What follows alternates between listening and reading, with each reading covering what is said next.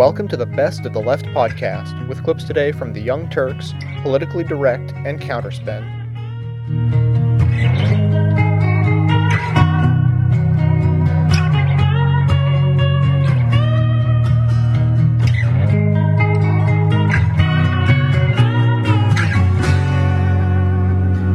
I mean, how often have we done this? We really must have these conservatives and Republicans on the ropes. Ladies and gentlemen, we got her. We got her. You might be wondering, what happened? Her? What do you mean? Like Condoleezza Rice stepped down? Who? Laura Bush? We actually have her in the office today in the studio. You know, first of all, I need to hear her before I can actually do it. But I don't think making fun of my professional demise should be the open to a show like it's a big comedy bit. Ladies and gentlemen, Rita Cosby in studio with us here. Do you think that they'll replace me? For sure, do you think they'll keep that empty seat there for a while? Wait. Do that again, Jay. Do you think that they'll replace me? For sure, do you think they'll keep that empty seat there for a while? All right. For those of you who haven't heard the great news, Who somehow missed this incredibly important news story.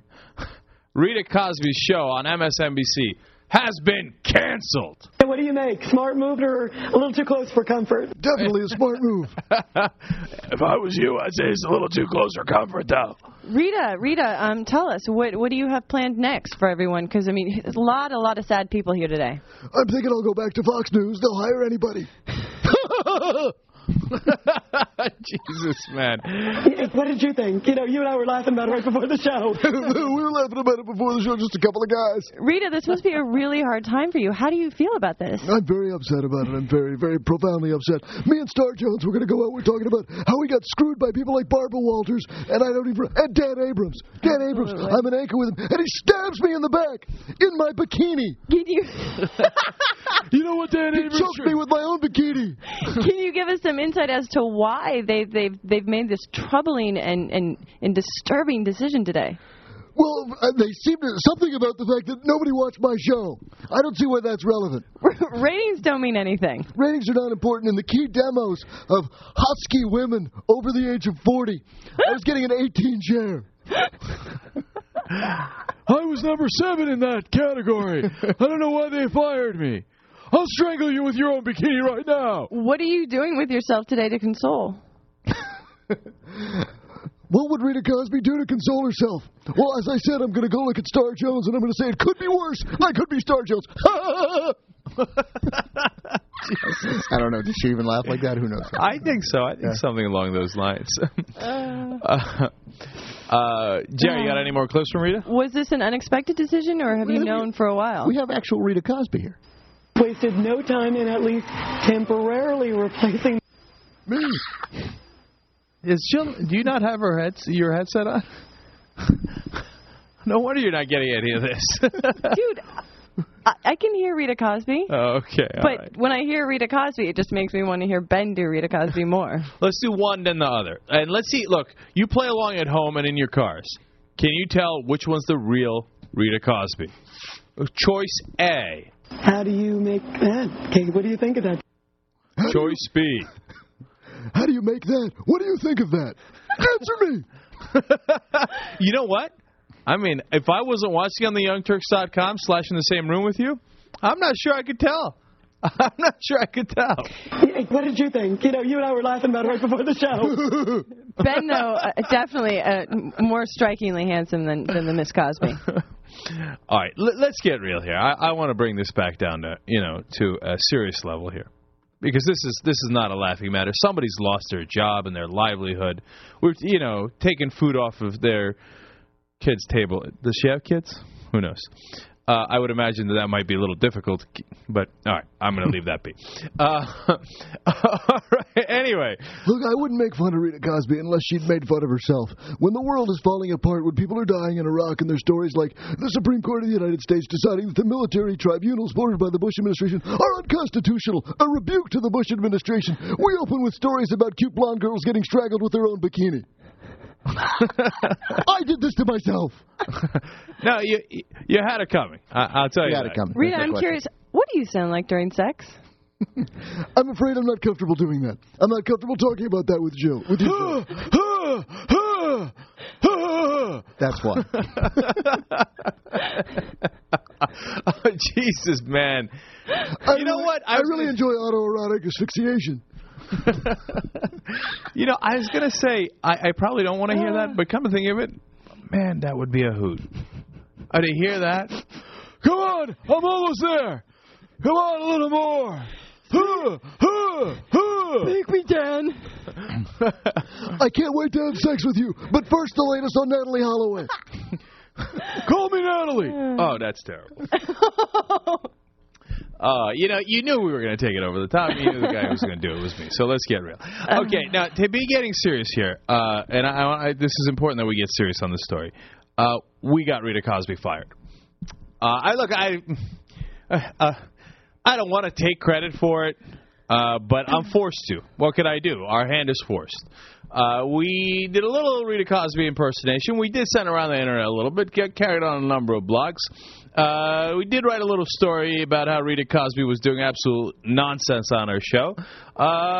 My understanding is the people at NBC did read that story, and lo and behold, look at that. Rita Cosby, her show's canceled. So, you know, I'm not saying anything. I'm just saying. You know, by the way, as far as I have no interest in anyone losing their job, livelihood, really no one who's not. And Rita Cosby is not evil.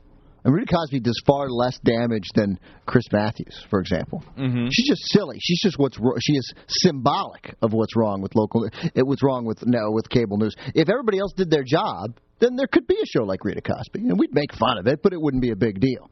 I agree completely. But she's still going to stay on at the network. She's going to host a series of Rita Cosby specials, the Rita Cosby documentary unit. The Rita Cosby documentary unit. She'll be the primary anchor of MSNBC Investigates, a taped documentary program that'll air at 10 and 11 p.m. So she's still around. She's just not going to do the nonsense show anymore. I believe the first documentary will be Missing Blondes in the Caribbean. All 7 of them. Missing blondes from the anchor desk. What does she talk about? Wait a minute. That's good. Wait a minute.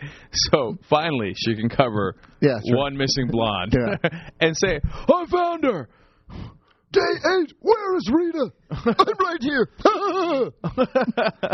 What does Rita talk about if there are no missing blondes that have been murdered? I'll be interested to see how she does regular documentaries. You know, it's funny because she actually, in that spat with Olbermann, which was revealing that, part of the criticism of Olbermann at ESPN and the first time at MSNBC is that he's very difficult to get along with.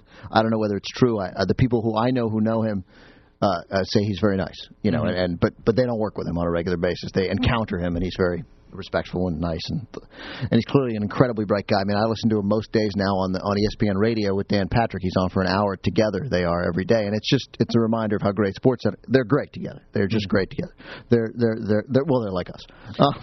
Yeah, right. No, but he can't be writing emails to fans about how dumb Rita Cosby is. That's just not. It's not pleasant. But his response to that, he said about Rita Cosby, this was about 3 weeks ago, he said, she's nice, but dumb as a post, or dumb as a rock. And her response was, Keith only got it half right. I'm not that nice. Which isn't actually... It's a funny thing to say. It's a nice response. God bless. And took the high road, too.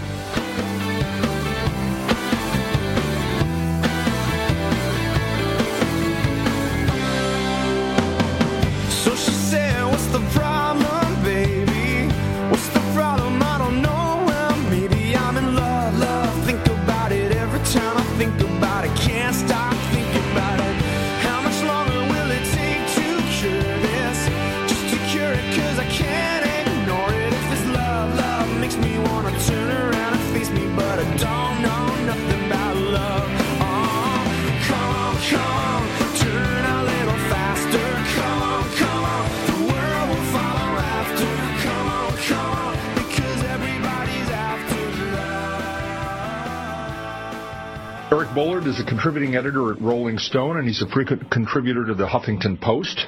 He's also the author of a terrific book whose title says it all, Lapdogs, How the Press Rolled Over for Bush. He joins us now by telephone from New Jersey, where government apparently truly is non-essential. Eric Bullard, welcome to Politically Direct. Thanks for having having me. Well, this has been for you, I should suspect, a very interesting week to watch yet again the shell game go on. The administration does something that it doesn't want us to know about, and when the press does its job on those rare occasions, actually the story becomes the fact that maybe the press shouldn't have done its job. Right. Yeah, we've seen this sort of looping movie over and over again. What's different this time is sort of the scale of hysterics that the Bush administration and the supporters in the conservative noise machine have sort of ratcheted up. And we actually have Republicans on the floor of Congress voting on resolutions to condemn the New York Times. But it's all part and parcel. I talk about in my book sort of this love-hate relationship. I mean, the Bush administration hates the press, and the press loves the Bush administration. The love, I think, in the last few months has sort of softened, but for 5 years you can't argue that there was this sort of titanic shift in the way the press covered the Bush White House. But, Eric, isn't that the definition of an abusive relationship? That's spousal abuse. You know, the worse the treatment by the Bush administration, the more the press has begged to be loved and forgiven. Yeah, and they should have seen it coming, and it shouldn't be a surprise. To its credit, I think the New York Times is defending its reporter, and now the New Yorker writes this editorial about how the administration knows that the Times didn't hurt national security, and lots of people go on TV and are wringing their hands about the Bush administration is threatening the First Amendment and the free press. That's great. Where were they 4 or 5, 3 years ago? I mean, this relentless attack on the press was telegraphed from day one with the Bush administration, and the press refused to fight back. And now, again, we've gotten to the point where Congress is voting resolutions to condemn the press. I mean, this is how absurd it is. They should have stood up from the beginning, even before 9/11, even before sort of the patriotic fervor. They should have stood up, and they didn't, and now they're paying the price for it. Eric, I want to cut to the heart of this because I'm honestly, and no offense meant here, I'm really tired of this conversation. I'm tired of hearing over and over again, and not from you. Yeah. You've made the point. We've had David Brock on this program. He's made the point brilliantly and makes it over and over again on Media Matters. But what I'm tired of is that this seems to be, as you described it, a movie that is looping endlessly. Yeah. And what I'd like to talk about today is what can be done to change the ending of this film or get it out of the projector, for God's sakes. What can be done substantively to change the way the press both relates to political institutions and relates to its own sense of itself. I know, and it's so frustrating. And when I talk about the book, almost the first, when I go out to speaking engagements, almost the first question is, what do we do? And it's frustrating because I've almost become more frustrated. I mean, I ended working on the book in March. It came out in May. And even in that time frame, I think it's actually gotten worse. I think you're right. And I tried hard in the book to sort of keep the rhetoric down and keep it very factual, but it's hard for me now to keep the rhetoric down because it's so blatantly bad. But to go back to your question, the one thing so people don't feel helpless is there are success stories. People raising holy hell about issues has worked. Talk radio and the bloggers online have saved stories. I mean, if you just look at the Downing Street memo, I mean, if it wasn't for the ruckus, folks on the left created, that story absolutely would have gone down the memory hole. Let me stop you. It's part of history, but nothing substantive happened as a result of that. And again, you look at... Well, in terms of the press coverage. Exactly. Yeah. The press was finally forced, the so-called mainstream media, traditional media, was forced to report it to some degree, although television woefully inadequately, print to some degree. But we talked about this here on Air America over and over and over again. It had Howard Dean on talking about it, had various elected officials. Right. And yet nothing in the way of public policy. And why? Well, I think that the fact that the Downing Street memo eventually had to come out and people had to talk about it in the mainstream media, I think it was a turning point if you go back and look at the polls in terms of people's perception about how Bush got into the war and his trustworthiness, and did he lie us into war and things like that. So I think the story in the end did have an impact with the public, and I think it created a real problem for Bush sort of under the radar. Fair point. Maybe in that way it did. But in terms of policy, you're right. I don't think it had a substantive change. But I think people picked up on that. And as Iraq continued to fall apart, I think that's sort of when they began just over a year ago to sort of put two and two together. And now I think that's why, a strong majority, or at least a clear majority of Americans think the war was a mistake. We never should have gone and things like that. So some good did come of saving that story. But for every success story, and let's even stipulate that the Down Extreme Memos was saved by bloggers and saved by non-traditional media. Yeah. But for every success story like that, there are literally hundreds. And you focus, and I want to talk about this because I think for those of us who actually spend a lot of time reading the news, we are dinosaurs. We are people, read the New York Times, read the LA Times. They know, we know that is not the way of the future. Right. People are getting their news from television, and happily and perhaps encouragingly, a lot of young people are getting it from The Daily Show. Fake news. Right. But having said that, television, and you talk about this in the book, you talk about Tim Russert and Meet the Press and the traditional television outlets for news and information has been just abysmal in terms of this administration. Why has television actually and arguably been the worst of all the media outlets? Well, I think they are sort of the slave to sort of this beltway mentality, the sort of spoken and unspoken guidelines in terms of what you do and don't say. You got to remember, if you're on TV, you're getting paid a heck of a lot more than the print reporters and the radio and the magazine reporters. You're sort of a celebrity. You're on TV. It's a really good gig, so I think you're even more aware of this is where you go, this is where you don't go. And there were such clear, defined double standards for Bush. I'll give you a quick example from the 2000 campaign, and that's when it started. This was absolutely, when Bush arrived, the Clinton-Gore rules were thrown out, and the mainstream press, particularly the Beltway TV, just completely adopted these new rules.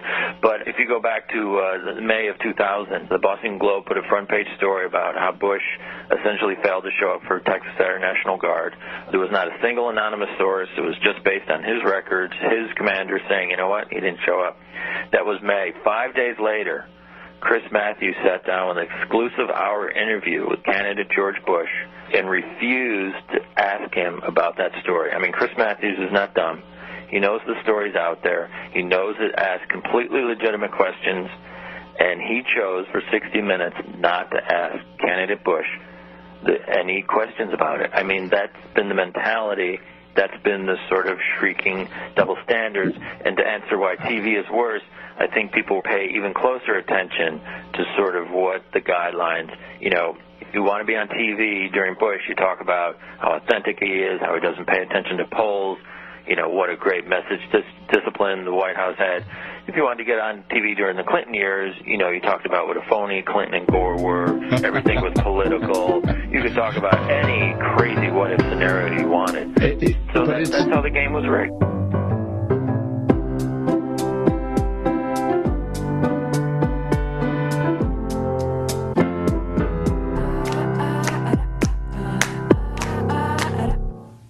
This is how it works. It feels a little worse than when we drove our hearse right through that screaming crowd. It's kind of a long interview, but it was so good. We're going to run it in its entirety for you. It's a little over 5 minutes. We'll come back and talk about it, but it speaks for itself. Buckle up here for what get a load of Nora O'Donnell here and the questions she asked Cindy Sheehan. Here it is. Unbelievable. Dictator Hugo Chavez in Venezuela. Now she begins a 2-month hunger strike to get the American people to join her mission to end the war. Welcome to Hardball, Cindy. Let me begin by asking you, Americans may hate the war, but they don't necessarily hate the president. How do you expect to get change by going around the world and trashing the president of the United States? Well, actually, I don't hate the president either. And I don't trash the president. I trash the president's foreign policy, which is fundamentally and inherently wrong and immoral. And I don't tell people around the world anything that they don't know. But you called him the biggest terrorist in the world, so you are trashing the president. Well, he says a terrorist is somebody who kills innocent men, women, and children. And there has been over 100,000 innocent men, women, and children killed in Iraq on his orders. Cindy, you have just begun a 2-month hunger strike. Isn't this really just more of a publicity stunt?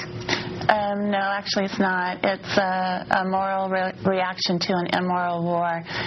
Thousands of people all over the world are joining us, and hunger strikes have proven to be effective tools in civil disobedience and changing policy. But do you honestly expect Defense Secretary Donald Rumsfeld or the President of the United States to say, Cindy Sheehan is going on a hunger strike and so I'm going to end this war?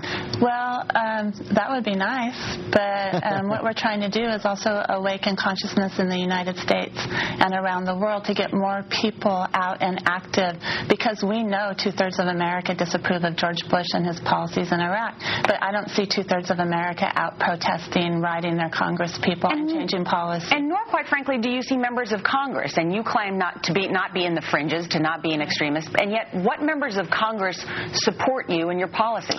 Well, really on both sides of the aisle. You know, we have Ron Paul and Walter Jones, who are Republicans, who are outspoken critics of George Bush's policies.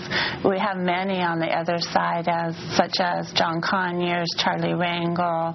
And in the Senate? In the Senate, well, we would have many supporters in the Senate, too. Who? John Kerry. John Kerry supports an immediate withdrawal from Iraq. Did he tell you that? His office is working on starting a withdrawal as soon as possible to have the troops home by the end of the year. I have talked to his office about that, and that's something he's trying to push in the Senate. Well, in fact, the bill that Senator Kerry has proposed went down in flames in the Senate. Well, actually, yeah, it did. But,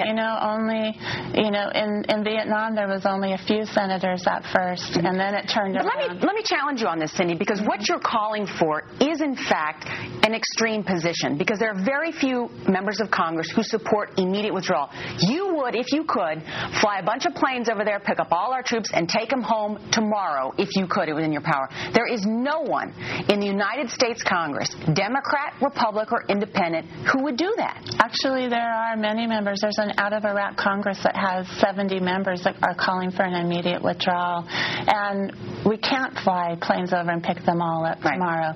You know, it would take a few months, and it has to be as safe for our soldiers and as safe for the Iraqi people as possible, but it has to be as soon as possible. You speak very passionately about your cause. You lost a son in Iraq. We honor his service and sacrifice. But you've been traveling the world, Scotland, Spain, Venezuela, Ireland, Australia, Austria. How does that help the cause when, again, you're around the world trashing the president, calling him a terrorist, calling him worse than Osama bin Laden? How do you honestly expect to affect change with those types of remarks?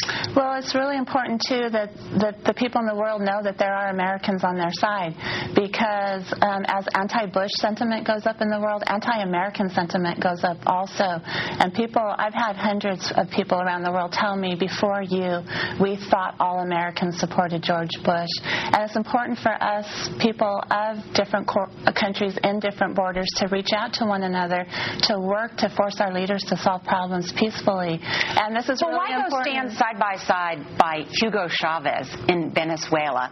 Why do that? I mean, it sounds like that. Would you rather live under Hugo Chavez than George Bush? Yes. Hugo Chavez is not a dictator like you introduced him. He's been democratically elected 8 times, and he's not anti-American. Saddam Hussein was democratically elected. Yeah, hold on a second, though. He is not anti-American. He has helped the poor people of America. He has sent aid to New Orleans. He has sold heating oil to disadvantaged people in America, in the United States of America, at low cost. And the people of his country love him. And for us to say that we have some kind of influence over Venezuelan policy is wrong. The people of Venezuela have elected him overwhelmingly 8 times, and it's his country, and it's their country, and they should have the leader that they deserve. All right, Cindy Sheehan, thank you for joining us. Thank you.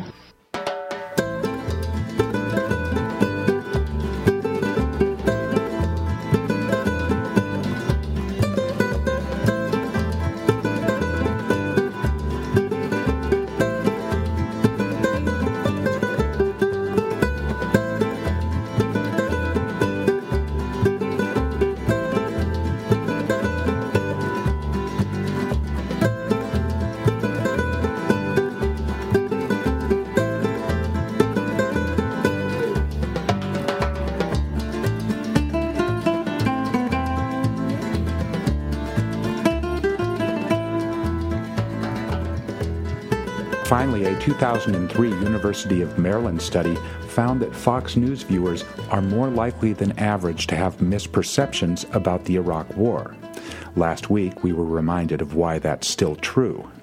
When Pennsylvania Senator Rick Santorum announced at a June 21st news conference, quote, "We have found weapons of mass destruction in Iraq, chemical weapons," close quote. The story was quickly shot down. Intelligence officials said the shells were old, degraded, and not the weapons the country had gone to war over.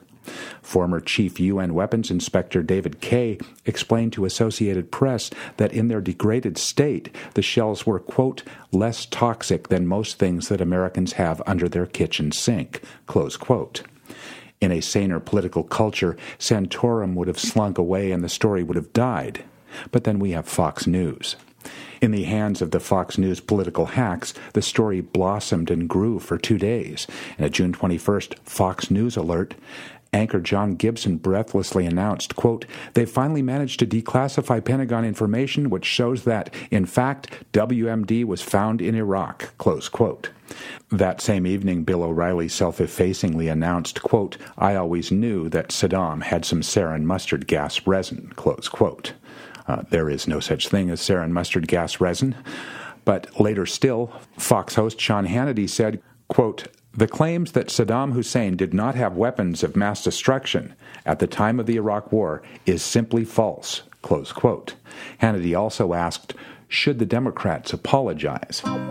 In the following days, most Fox hosts quietly backed away from the story, though without issuing corrections. But Hannity was still going strong on July 5th, chiding newspapers and news networks for not giving the non-story enough attention. Presumably, Hannity's viewers still believe that WMDs have been found in Iraq.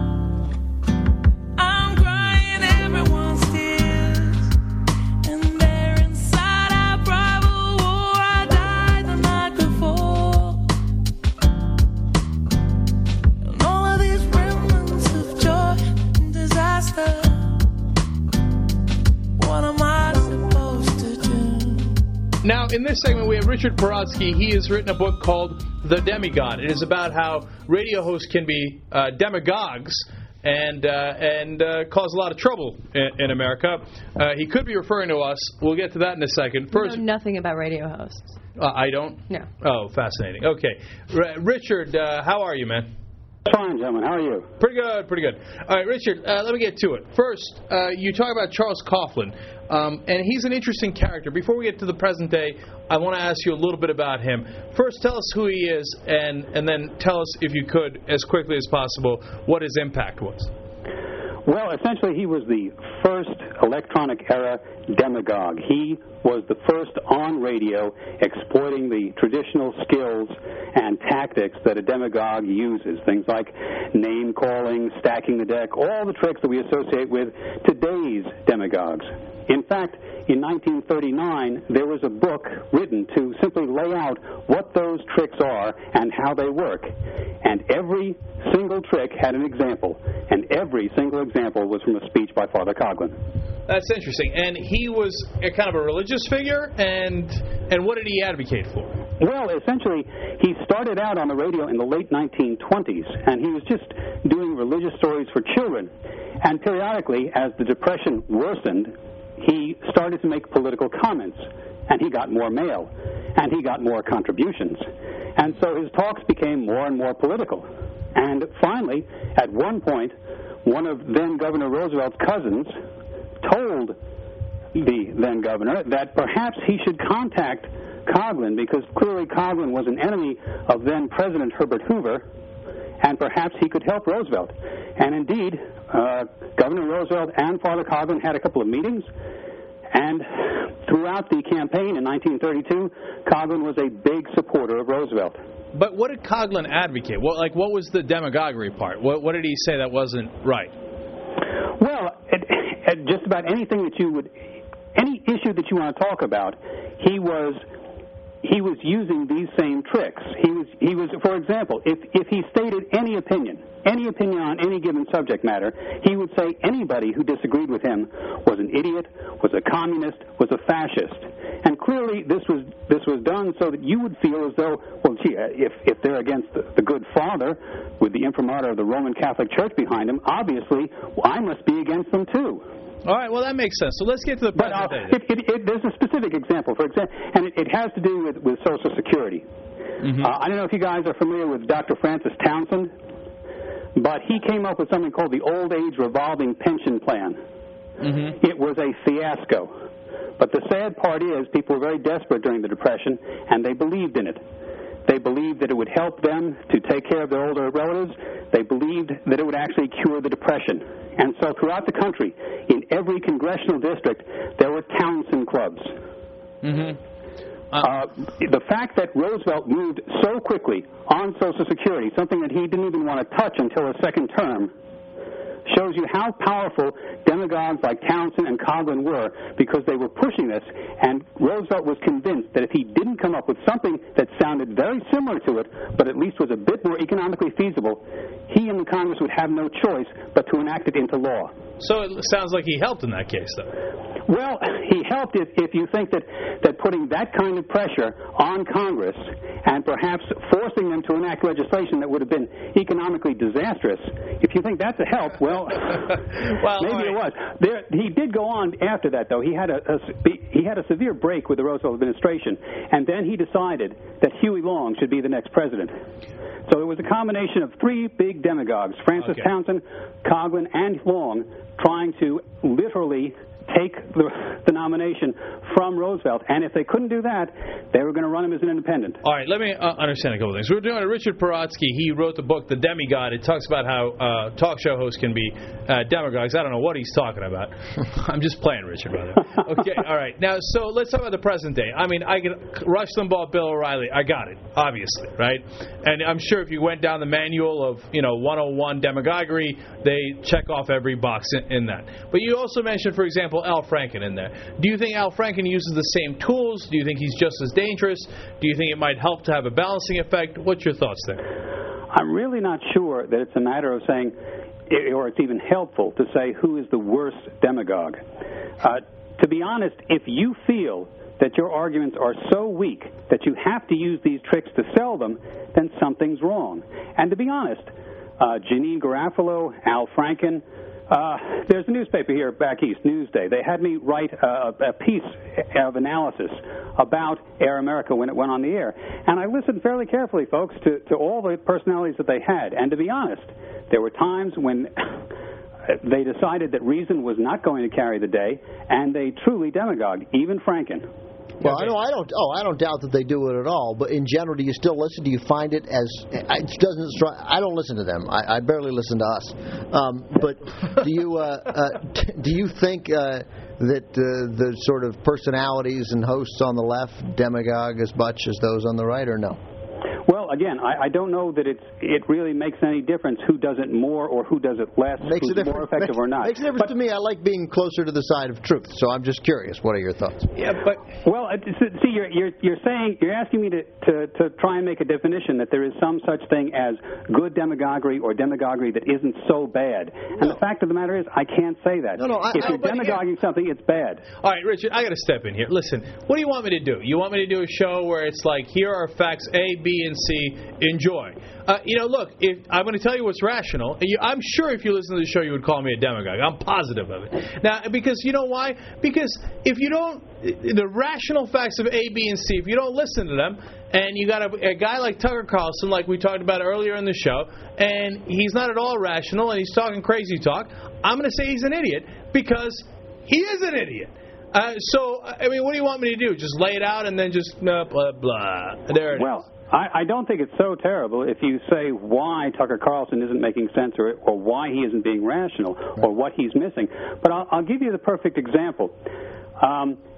If you think it's a good idea to demagogue issues, to draw attention, to entertain, or something like that, think about regular wrestling, Greco-Roman style, and think about professional wrestling. See, but that's exactly right, Richard. Nobody watches Greco-Roman wrestling, and everybody loves WWF. That's quite true. As I say, people listen to Rush Limbaugh too. There are probably a lot more people who listen to Rush than listen to Air America and NPR combined. But the problem is that the way you want to get information? Is that the way we should discuss serious issues of the day? Richard. I don't think so. I don't think with all this heat going on that there's really enough light to truly inform people. You'll get people agitated, you'll get people listening, but you won't educate them, you won't inform them. Well, look, Richard, honestly, that's what we're trying to do. And you might think that Cenk and I, probably more Cenk, that Cenk and I, Demagogue, unquestionably. But that said, I mean, I honestly, I think you're copping out of answering that question. I understand that people on both sides of the political spectrum will do it. I'm not asking you to say which is worse, which was a more harmful piece of demagoguing. I want to know who does it more, because obviously every host will slip into it. But I mean, if you slip into it in 8% of what you say, you're probably doing far less harm and informing on a far greater scale than somebody who's demagoguing 70% of the time. And I think that's a fair question to ask you. I don't know that I've ever really kept statistics as to, when somebody is actually not demagoguing something and when they are. To be honest, most hosts find it easy to demagogue heavily and then back off a little bit, but still demagogue the point. Right. I think what's actually more important in terms of left and right is to try and think in terms of what is the audience for demagoguery. In other words, when Air America came on the air, it was supposed to be the liberal talk show network. It was to reach out to liberals in the same style that Limbaugh and O'Reilly were reaching out to conservatives. And I asked the question in Newsday, is there an audience for that? Are there really people on the left who want things simplified, who want the people they don't agree with to be called idiots? Do they want everything to be in such black and white terms? I don't think so. Well, I think people on the left probably have an understanding that issues can be complex and that they take complex solutions. So that's people on the left are smart and people on the right are idiots. You're demagoguing. No, you're saying that. I'm kidding. All right, Richard, you sound like a sweet man. You really do. And, I trust you to babysit my kids. That being said, No, you really shouldn't.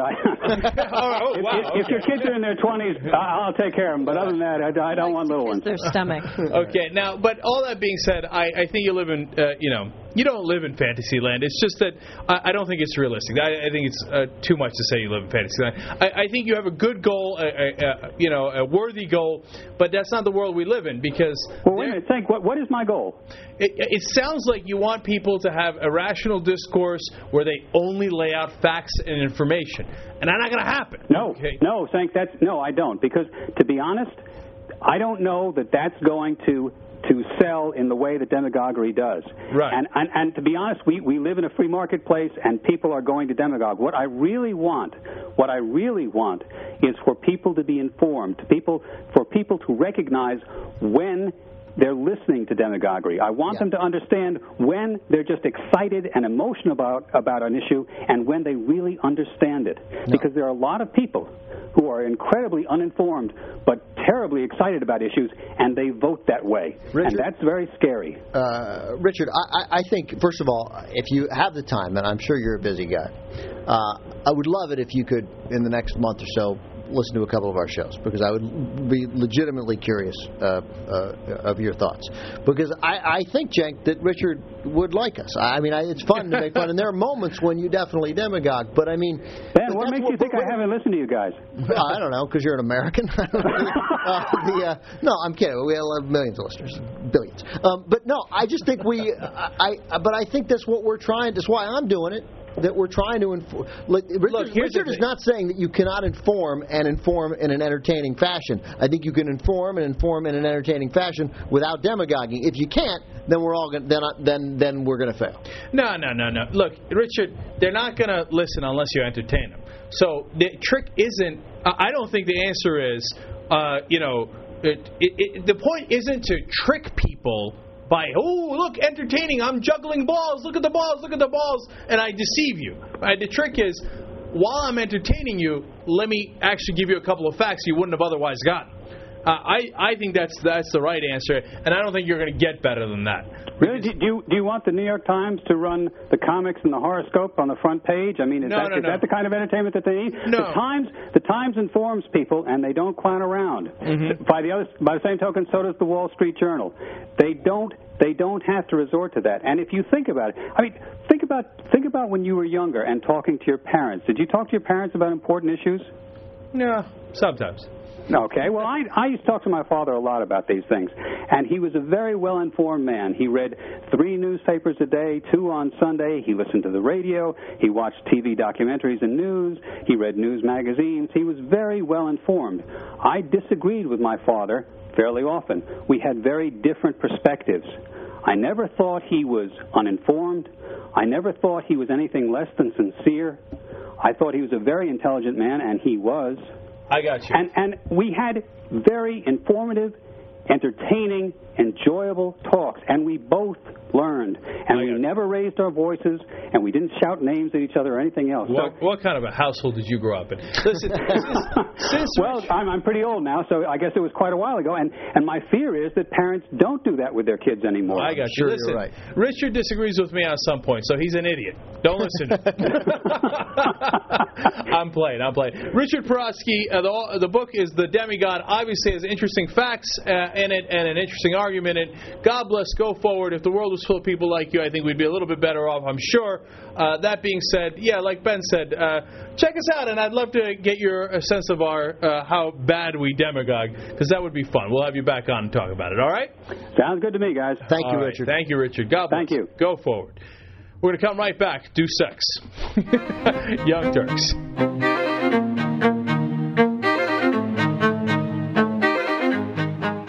This is Cenk Uygur from the Young Turks. This Best of the Left podcast is awesome. After listening to these clips, go to our website at theyoungturks.com. Since the cable networks refuse to put a liberal talk show on the air, we put one on the internet. You can watch the Young Turks live every day from 6 to 9 p.m. Eastern Time. And please support the show by becoming a member or purchasing Young Turks merchandise. All at theyoungturks.com. Thanks for listening. Thanks for watching. Thanks for listening, everybody. So I talked just ever so briefly yesterday about changes in the wind coming for the show. And so I'll talk now about what that actually meant. A few days ago, you may have heard me talk briefly, or not so briefly, maybe, about my fundraising goals. I was reminded to talk about the fact that I have donation links on the website, and that I've actually set a fundraising goal, which I thought was a very reasonable and achievable amount of $100,000 to be raised from all of my listeners, whether to be donated in $1,000 chunks from 100 people or $100 sums from 1,000 makes no difference as long as it averages out. It's something to the effect of what I said.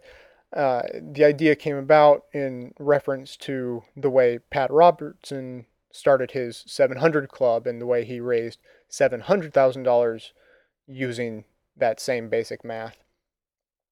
Well, I believe that nearly all of you, and nearly is the operative word, nearly all of you understood that that entire discussion was laced, beginning to end, with sarcasm and was meant to be ridiculous and absurd to the point of humor. That was the idea, anyways. Well, unfortunately, one poor misguided soul apparently did not understand the humor involved. And only about 4 hours after that show was posted and available to download, I received a single donation of a sum that I believe is higher than my entire investment, my entire personal investment in the show up to this point. You know, we're talking 3-digit number that doesn't start with a 1.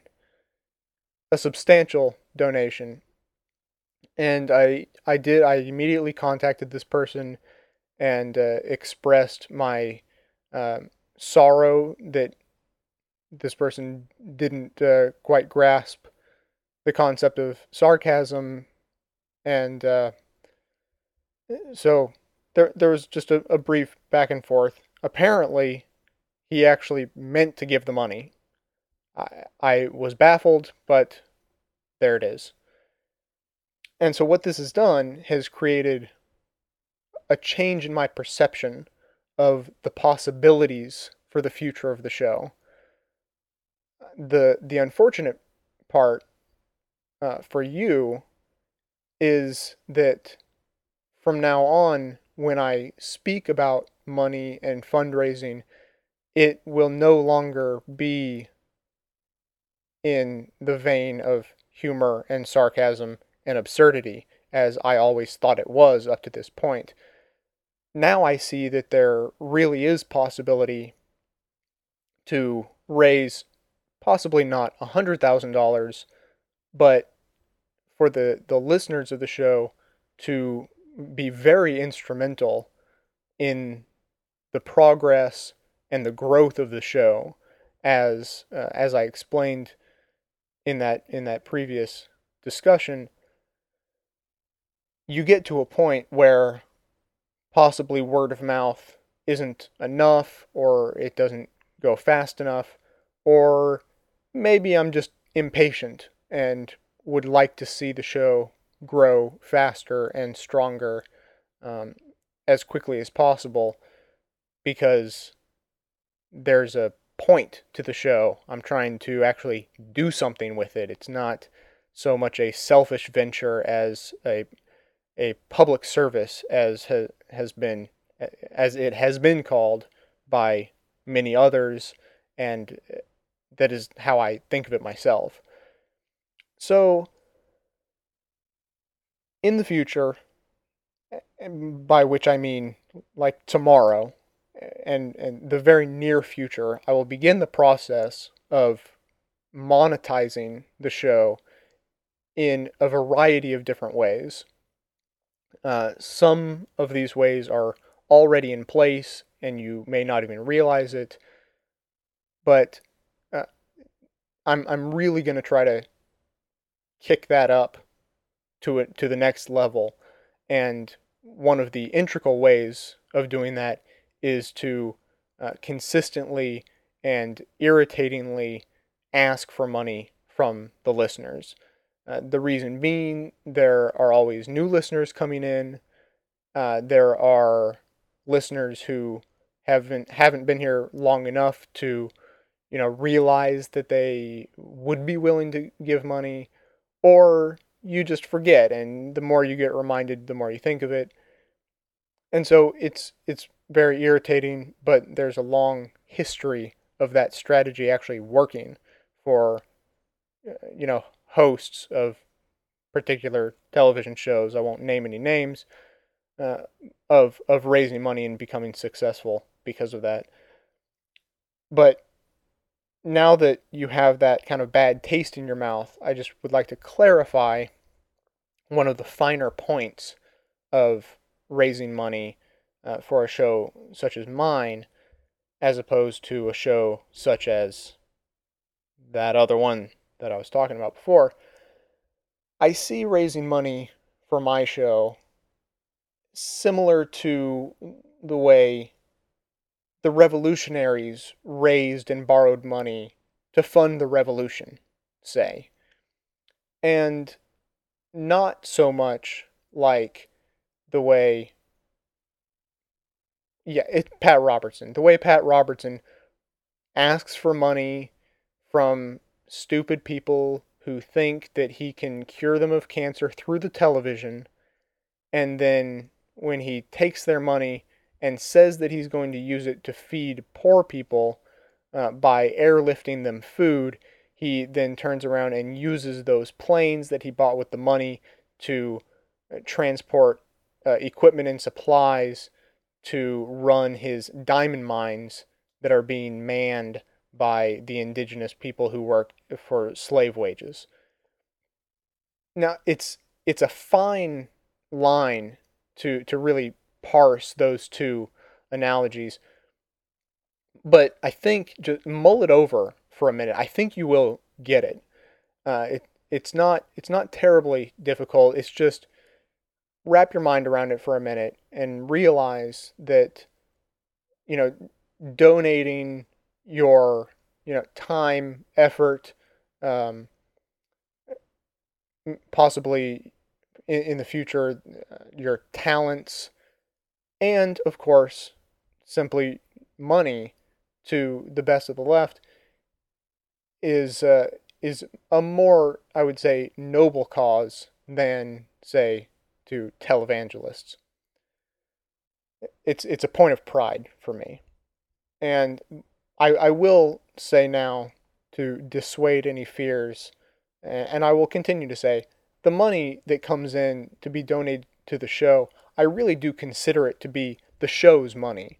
At this point in my life, for the time being, I don't need a supplemental income for myself. When you donate to the show, you're not donating to me so that I can go out to dinner. And I know, I've gotten notes from people who, they donate to the show and they really do want to donate to me, and that's fine. But that's not the point of what I'm asking for. I really am asking for any help along the way in any of the different ways that will be coming up in the future to help raise money that will fund advertising for the show, raising the awareness and the popularity of the program. And then also, what I really should mention is that the Progressive Podcast Network, found at newmediarevolution.org, is in the midst of building a new website. And so money that I make, in whatever way I make it, I'm sure I will be committing much of that to the group effort of building that website to promote not only myself, but the rest of the group. So that's what I'll say for now. That's the big change. I want to leave you today with a song that was given to me by a great fan. He's been listening for a long time. It's Spike. He runs his own podcast, Spike and Rachel, and you can search for it, Google it, iTunes, all those things. Spike and Rachel is spelled phonetically, Raychul,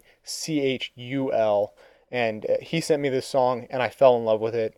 I want to leave it with you as the last thing you hear from me live, or relatively live, until the end of my vacation. So that's going to be it for me for a while. Have a good one, everybody. You're wrong about virtues of Christianity, and you're wrong if you agree with Sean Hannity. If you think that pride is about nationality, you're wrong. You're wrong when you imprison people turning tricks, and you're wrong about trickle-down economics. If you think that punk rock doesn't mix with politics, you're wrong. You're wrong for hating queers and eating steers if you kill for the thrill of the hunt. You're wrong about wearing fur and not hating Aunt Culture, 'cause she's a cunted cunt. Or you're wrong if you celebrate Columbus Day, and you're wrong if you think there'll be a Judgment Day. If you're a charter member of the NRA, you're wrong. You're wrong if you support capital punishment, and you're wrong if you don't question your government. If you think her reproductive rights are inconsequent, you're wrong. You're wrong fighting jihad, your blind faith in God, your religions are all flawed. You're wrong about drug use when it's not abuse. I hope you never reproduce. You're getting high on the down low, a victim of the COINTELPRO. You're wrong, and we'll probably never know.